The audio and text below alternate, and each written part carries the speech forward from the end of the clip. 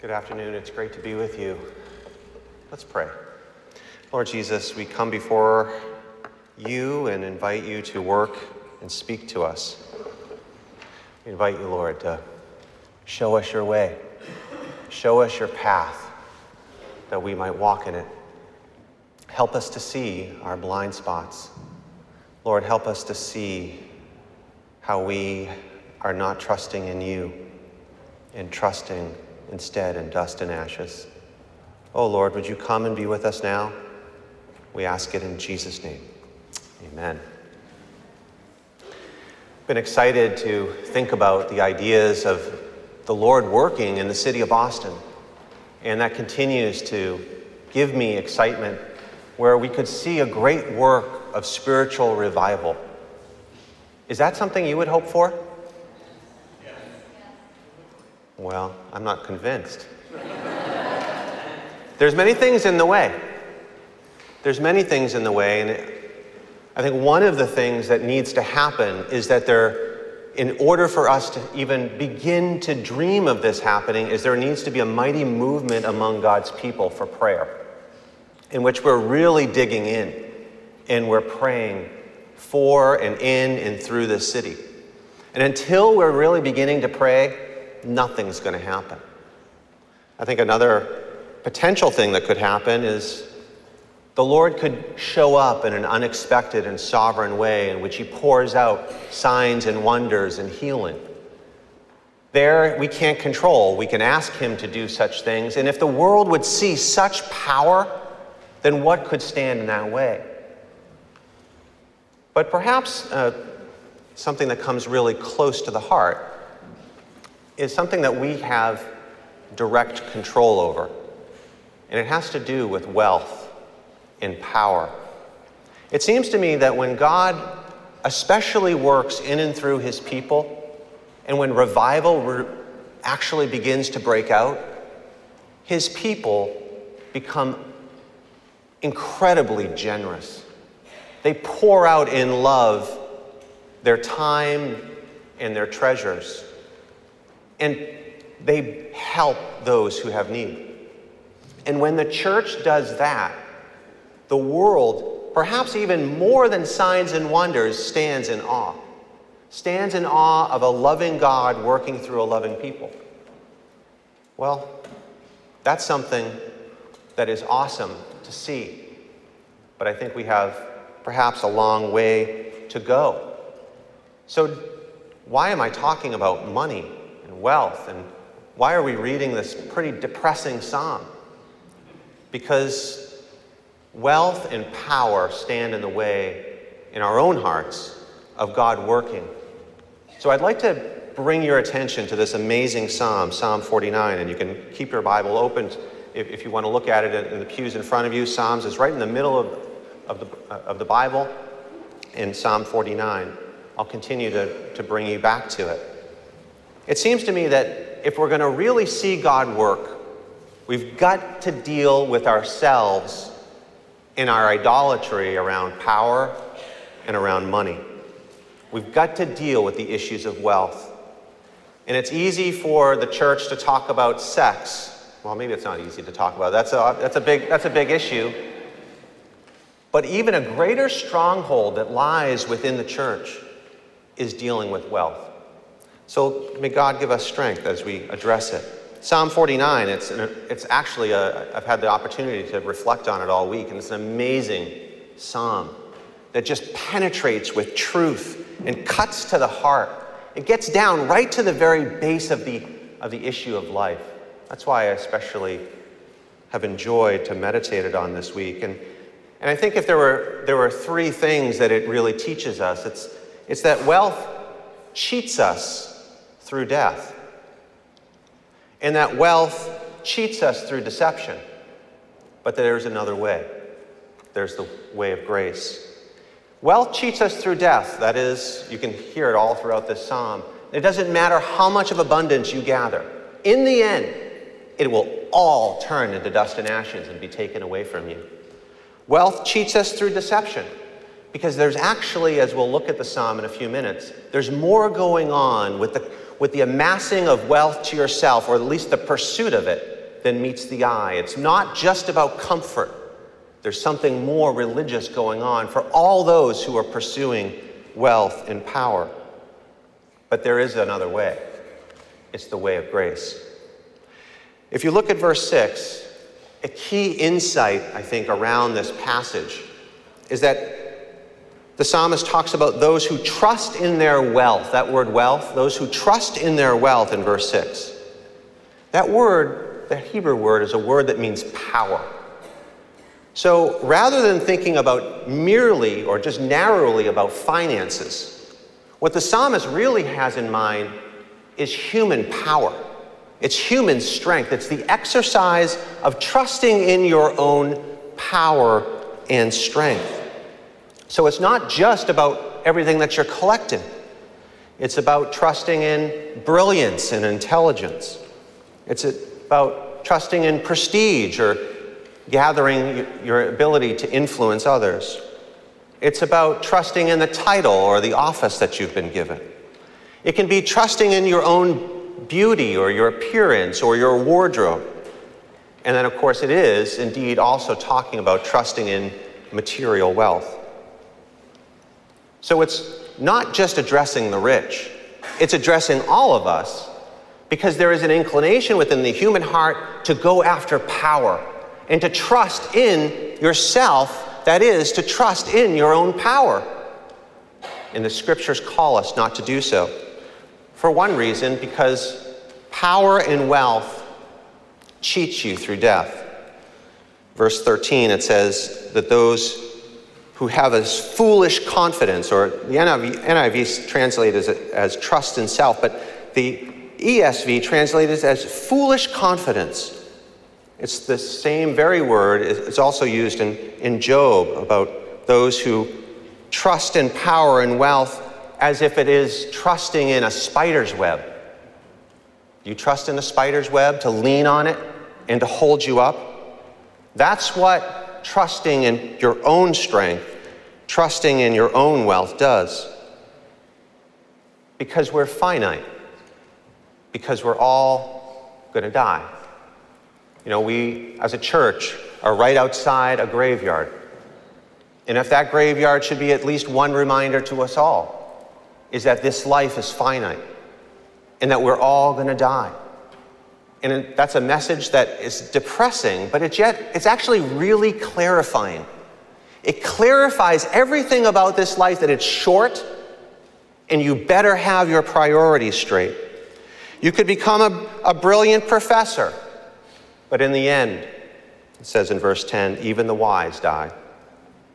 You could have a beautiful house and accumulate all kinds of things, but as it says in verse 11, in the end, the grave will be your home forever. You could be beautiful or handsome, and everyone really remark about your looks, and that could have a real power over people. But in the end, as it says in verse 14, your form shall be consumed by Sheol. You could gain great influence or popularity, whether it's through Hollywood or as a musician or through YouTube. But in verse 17, it says, their glory will not go down. Their glory will not go down after him. Or you can gather many, many things, amass incredible wealth and abundance. But the scriptures make clear that even if you were to do so, not even do you have a guarantee that tomorrow you'll have those things. Like a bird, it could fly away in an instant. That happens, and it can.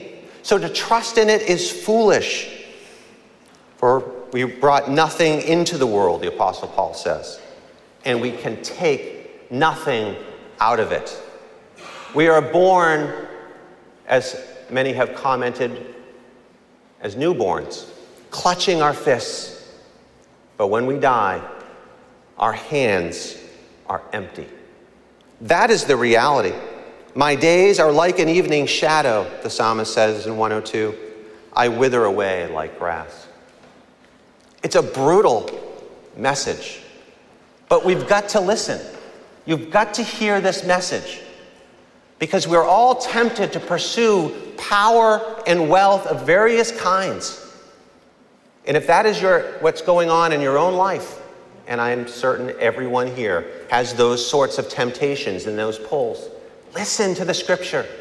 Wake up and realize that it's all passing away. So you need to have your priorities straight. Wealth, power cheat you through death. Well, there's a second way that wealth cheats us. It's through deception. It's through deception. The scripture is very subtle in how it lays this out. There are at least 5 kinds of deception that I were able to see that the psalmist really wants to bring to our attention, in which you think that chasing after power of whatever kind is really just a human ambition. But what the scripture and what the psalmist is trying to get across is that this ambition is actually a religious project. Trusting in yourself and trusting in human power is a religious act. And you need to wake up and see that that is in fact what's happening. Let me show you how this is. There's deception about the meaning of one's abundance in one's home. Verse 6, the rich gather the abundance of riches. In verse 12, there's this pomp in which is a not so subtle display of higher status or being better than thou. And then in verse 16, it's interesting. It talks about the glory of their house increases. You see the glory of their house, and the psalmist is saying, don't be afraid when you see this happening. But here we see this glory of the house increasing. And it's interesting that word house is the same word for temple that we see in the Old Testament. In other words, what the psalmist is subtly implying, it's not just about having your own home, but how that home, whether it's something you own or something you rent, can become something in which is like a temple. And who is the God in the temple? Well, it can subtly take on that meaning within your own heart. Only you know, if you look at yourself, whether your home is taking on the sense it's more than just a home. It's actually becoming like a temple. Maybe you live in a very humble place. It's not a Newport mansion or Downton Abbey. But even there, if you scrutinize your motives, if you look at your heart, the question is, are you glorying in it as a temple? And there's that risk in which you have to look at yourself, because this is one of the subtle ways in which we think we're just having a nice place and we're decorating it and making it beautiful, but there can be more going on than meets the eye. Another deception is around relationships. I would call it relationships of dependence. You can see this in verse 18. It says, the rich or the wealthy, they get praise when they do well for themselves. And so you can see within the psychology of getting wealthy and rich is that there are those who go after the rich. And if you've ever been around a wealthy person, in one way or another, it's probably the case that you've been aware of their wealth. You maybe have thought to yourself of how that wealth could benefit you, and it probably ends up affecting how you treat that person through favoritism. Wealth brings many new friends, it says in Proverbs 19:4, but a poor man is deserted by his friends. I remember one very wealthy Christian woman who was talking to me about how she felt like she was a walking checkbook. Because everywhere she looked, everyone was trying to get their piece from her. And that can sound really annoying, but it can also be intoxicating.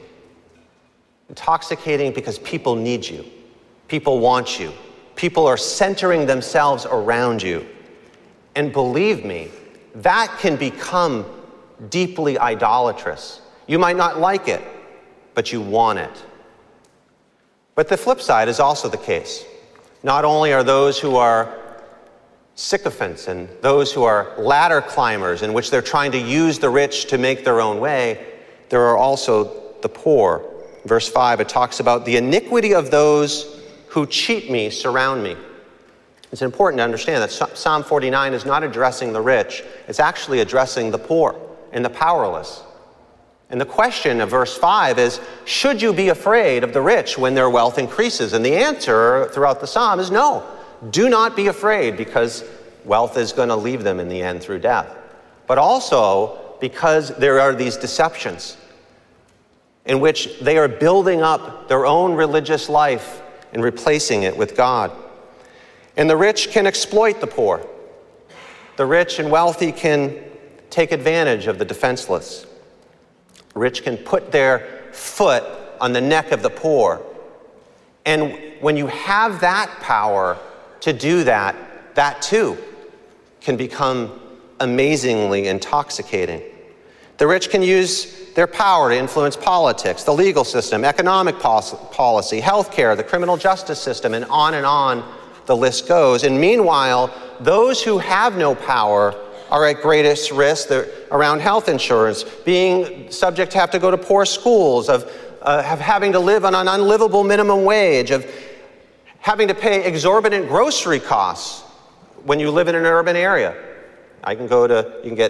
I live in Mission Hill, and the grocery prices are high, and you can go out and get the same groceries out in the suburbs and pay 30 or 40% less.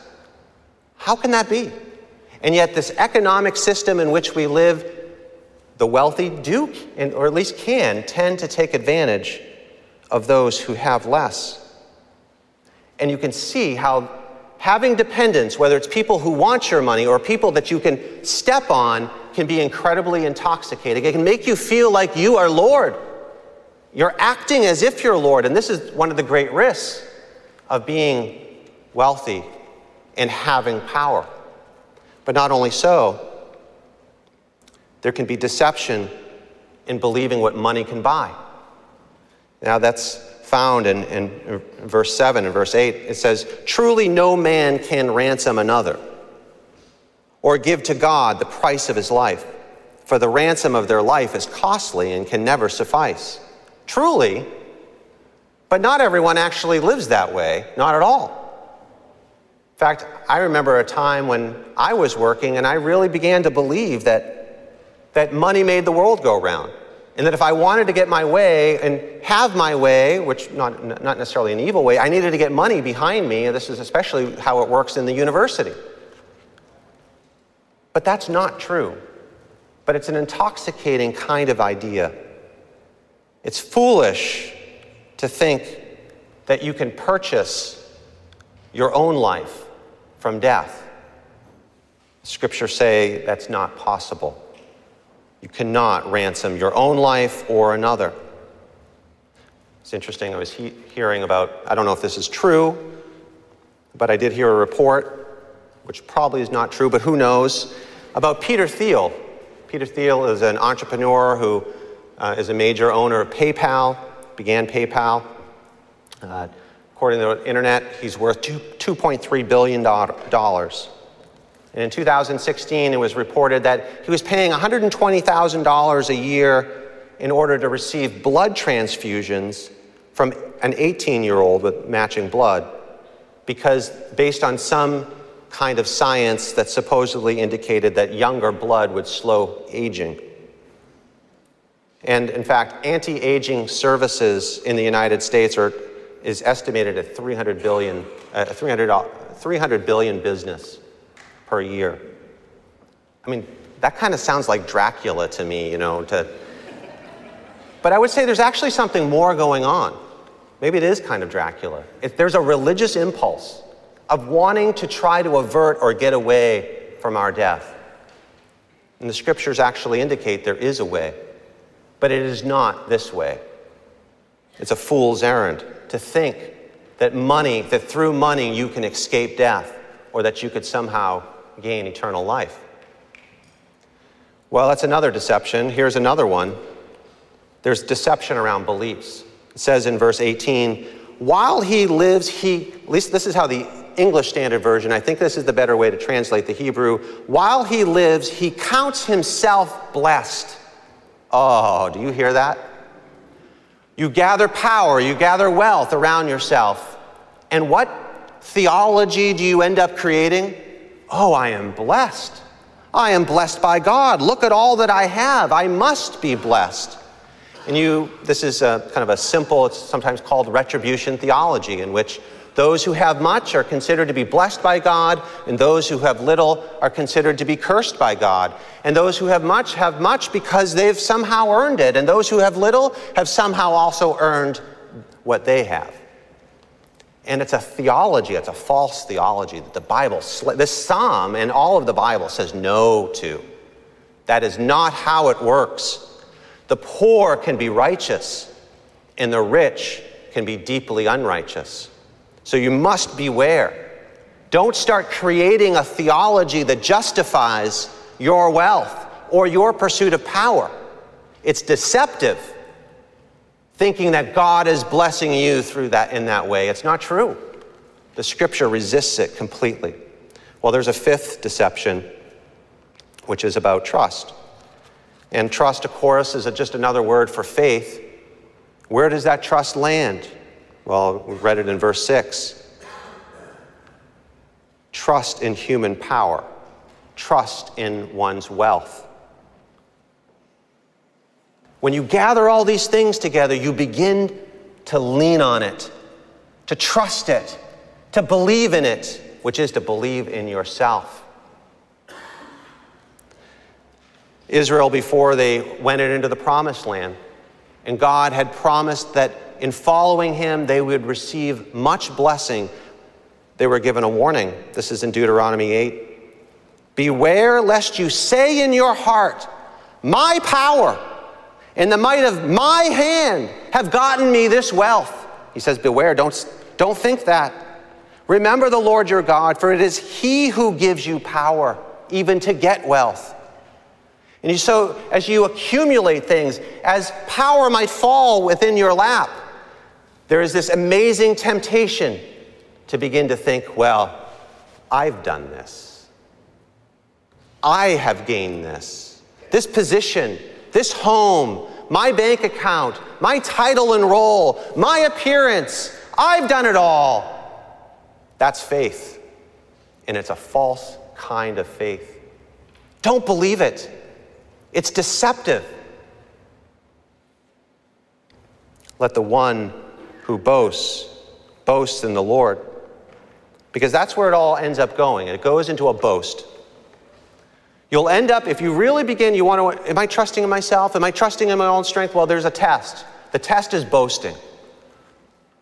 Verse 6, the rich boast about not in God, but in themselves. Boasting is bragging. And of course, whenever you hear someone brag, it's deeply annoying.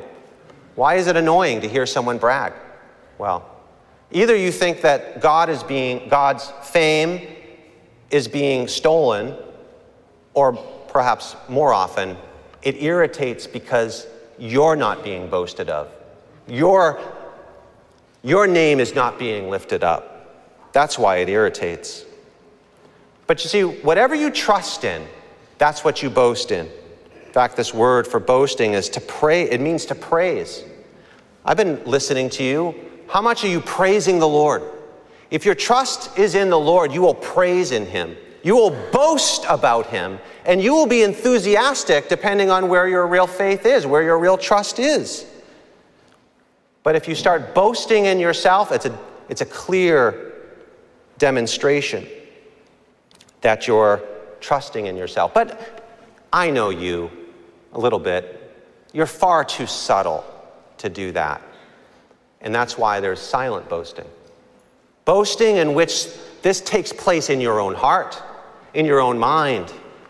I'll give you a personal example, something that's stood by me for the last several years.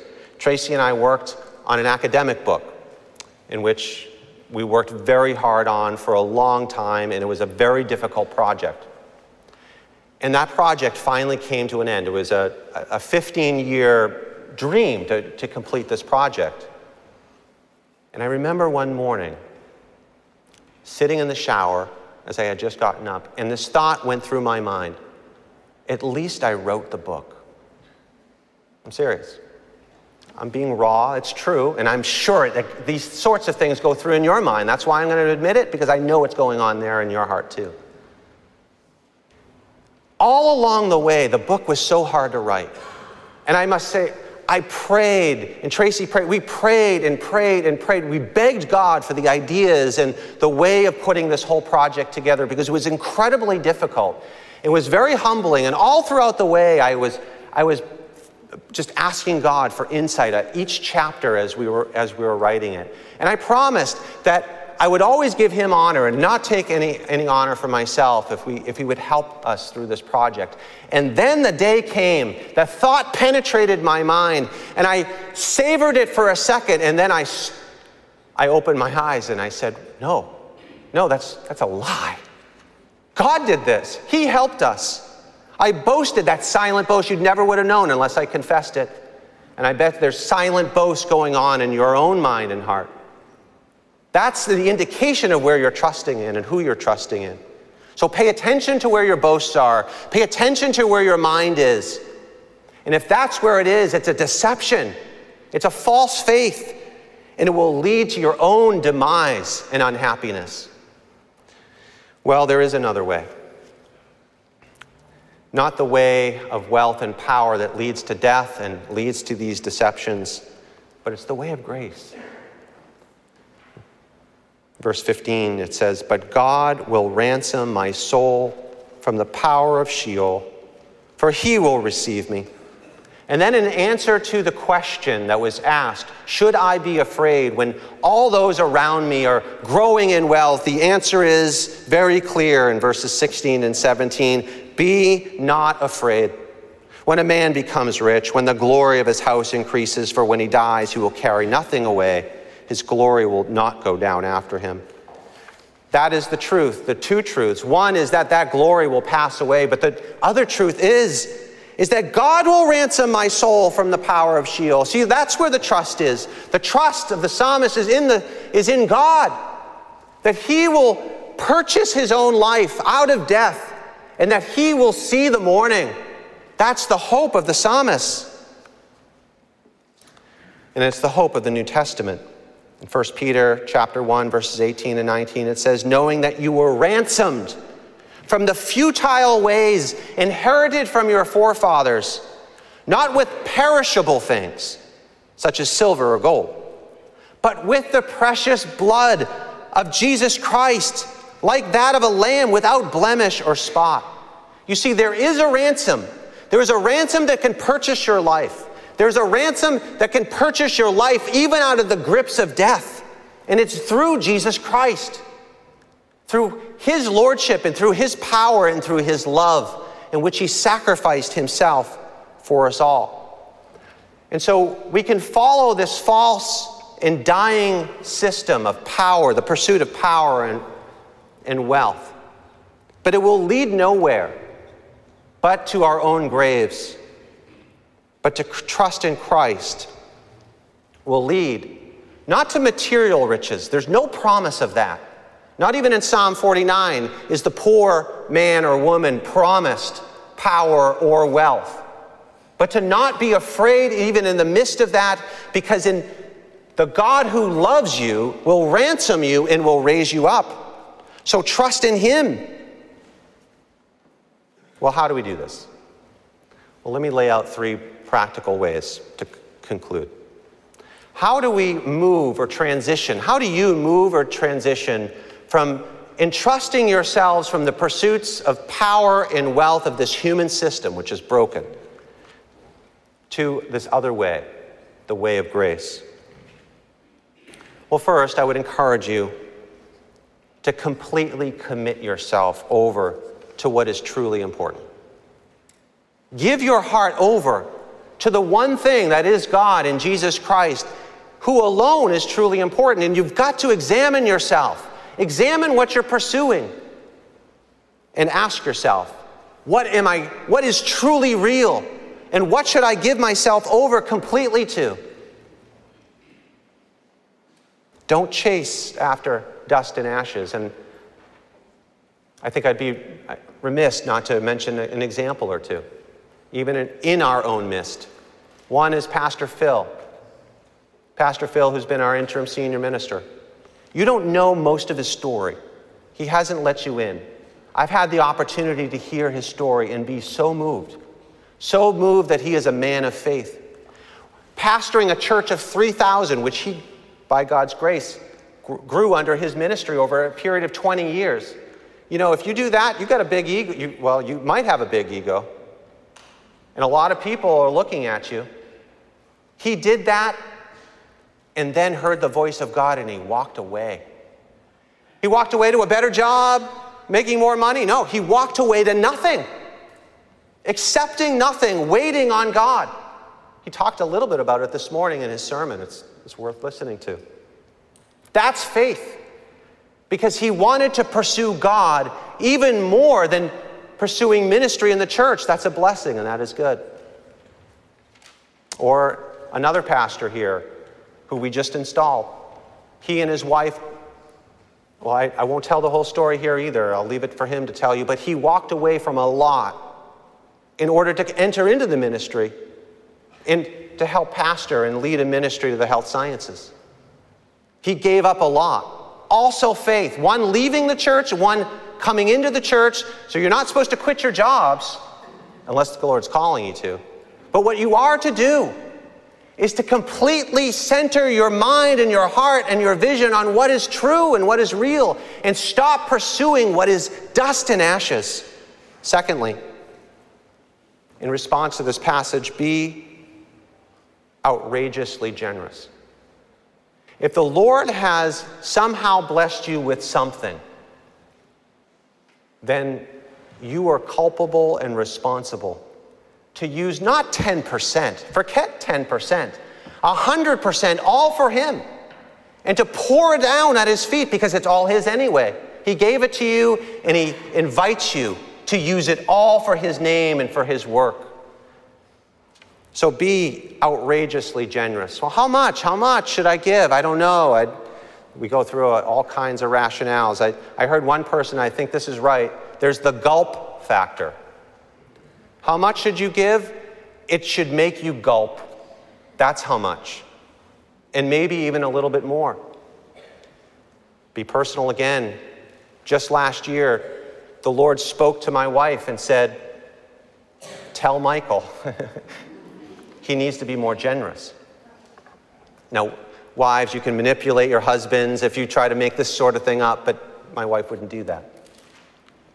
And so Tracy and I had to re-examine what we were doing with our finances, and we had to make some gulps so that we went and significantly increased what we were giving. And that was hard, but the Lord has been good. So what about you? Are you gulping as you give?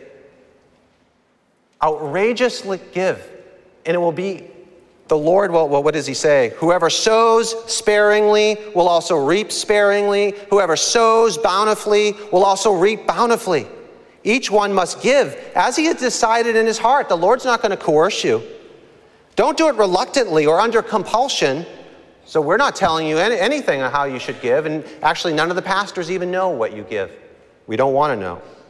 God knows, and God loves a cheerful giver, it says in 2 Corinthians 9.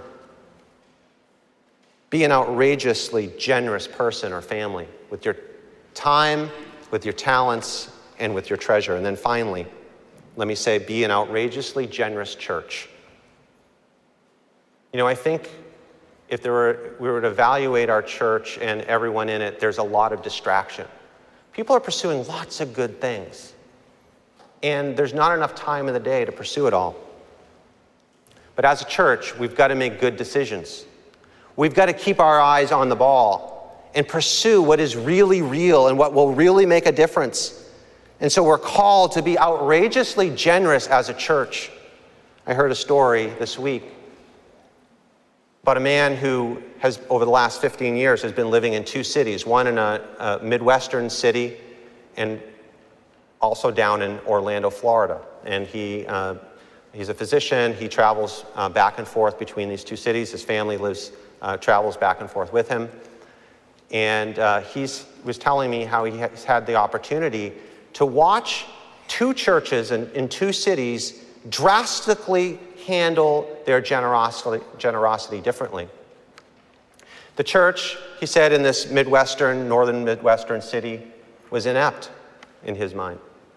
because there was vast poverty all around them, and the church was just about building itself up, fulfilling its own budgets, counting its own people, and doing that sort of thing without unity and without eyes to those who weren't here. And then he said there was the church in Orlando, which he said was amazing. It wasn't always that way. He told me that it was about, I don't know, 6 or 7 years ago, there was the whole housing bubble crash in 2008, 2009. There was all the subprime mortgages. And what happened in places like Phoenix and also throughout Florida, there had been a lot of bad mortgages given, a lot of people who took more risk than they should have. And at this time, hundreds and hundreds and hundreds of people were losing their homes. And they were being literally foreclosed on and put out on the streets with nothing.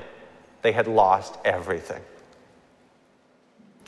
And a guest pastor came to this large church in Orlando and said, without planning this, he said, I think you have entered a very particular time, a kairos moment, he called it.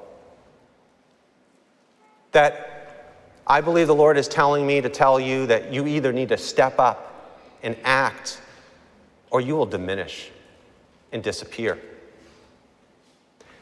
That weekend, it's a big church. It was a big church. The church raised just over $5 million in order to help people who had been foreclosed on. And then over the course of the next year, that church raised $50 million. They went around buying apartment buildings and bringing in all the plumbers and carpenters and electricians who were working for free and renovating these properties. And then they were inviting the people who had been foreclosed on to live there. Today, that church has multiplied in great expansion, continuing to have a heart for those who are poor and powerless, whereas the church in that other city is weak and inept, all because of an outrageous giving. Now, I'm not asking you to give anything. I have no, program. There's no thermostat with the thing where we're trying to raise money. I'm not doing any of that. What I'm trying to put before you, my brothers and sisters, is that we as a congregation, with one heart, must pour forth everything unto the Lord. It's all His. You've got to stop holding on to what is going to be taken away anyway, and use it for the right purposes, with generosity overflowing. And the Lord will see, and the Lord will bless. And if we want revival, I'm convinced that it's going to start with prayer. I don't know if we're going to see signs and wonders. I'm not sure we even need to see them. But unless we give with abundance and with generosity and with a loving heart to those many around us who need it, we'll see no movement of the Holy Spirit. Listen to the word. Father God, we thank you for your truth. We pray that it would penetrate our hearts and that our boast would be only in you. Let the one who boasts in the Lord. For it is not the one who commends himself who is approved, but the one whom the Lord commends.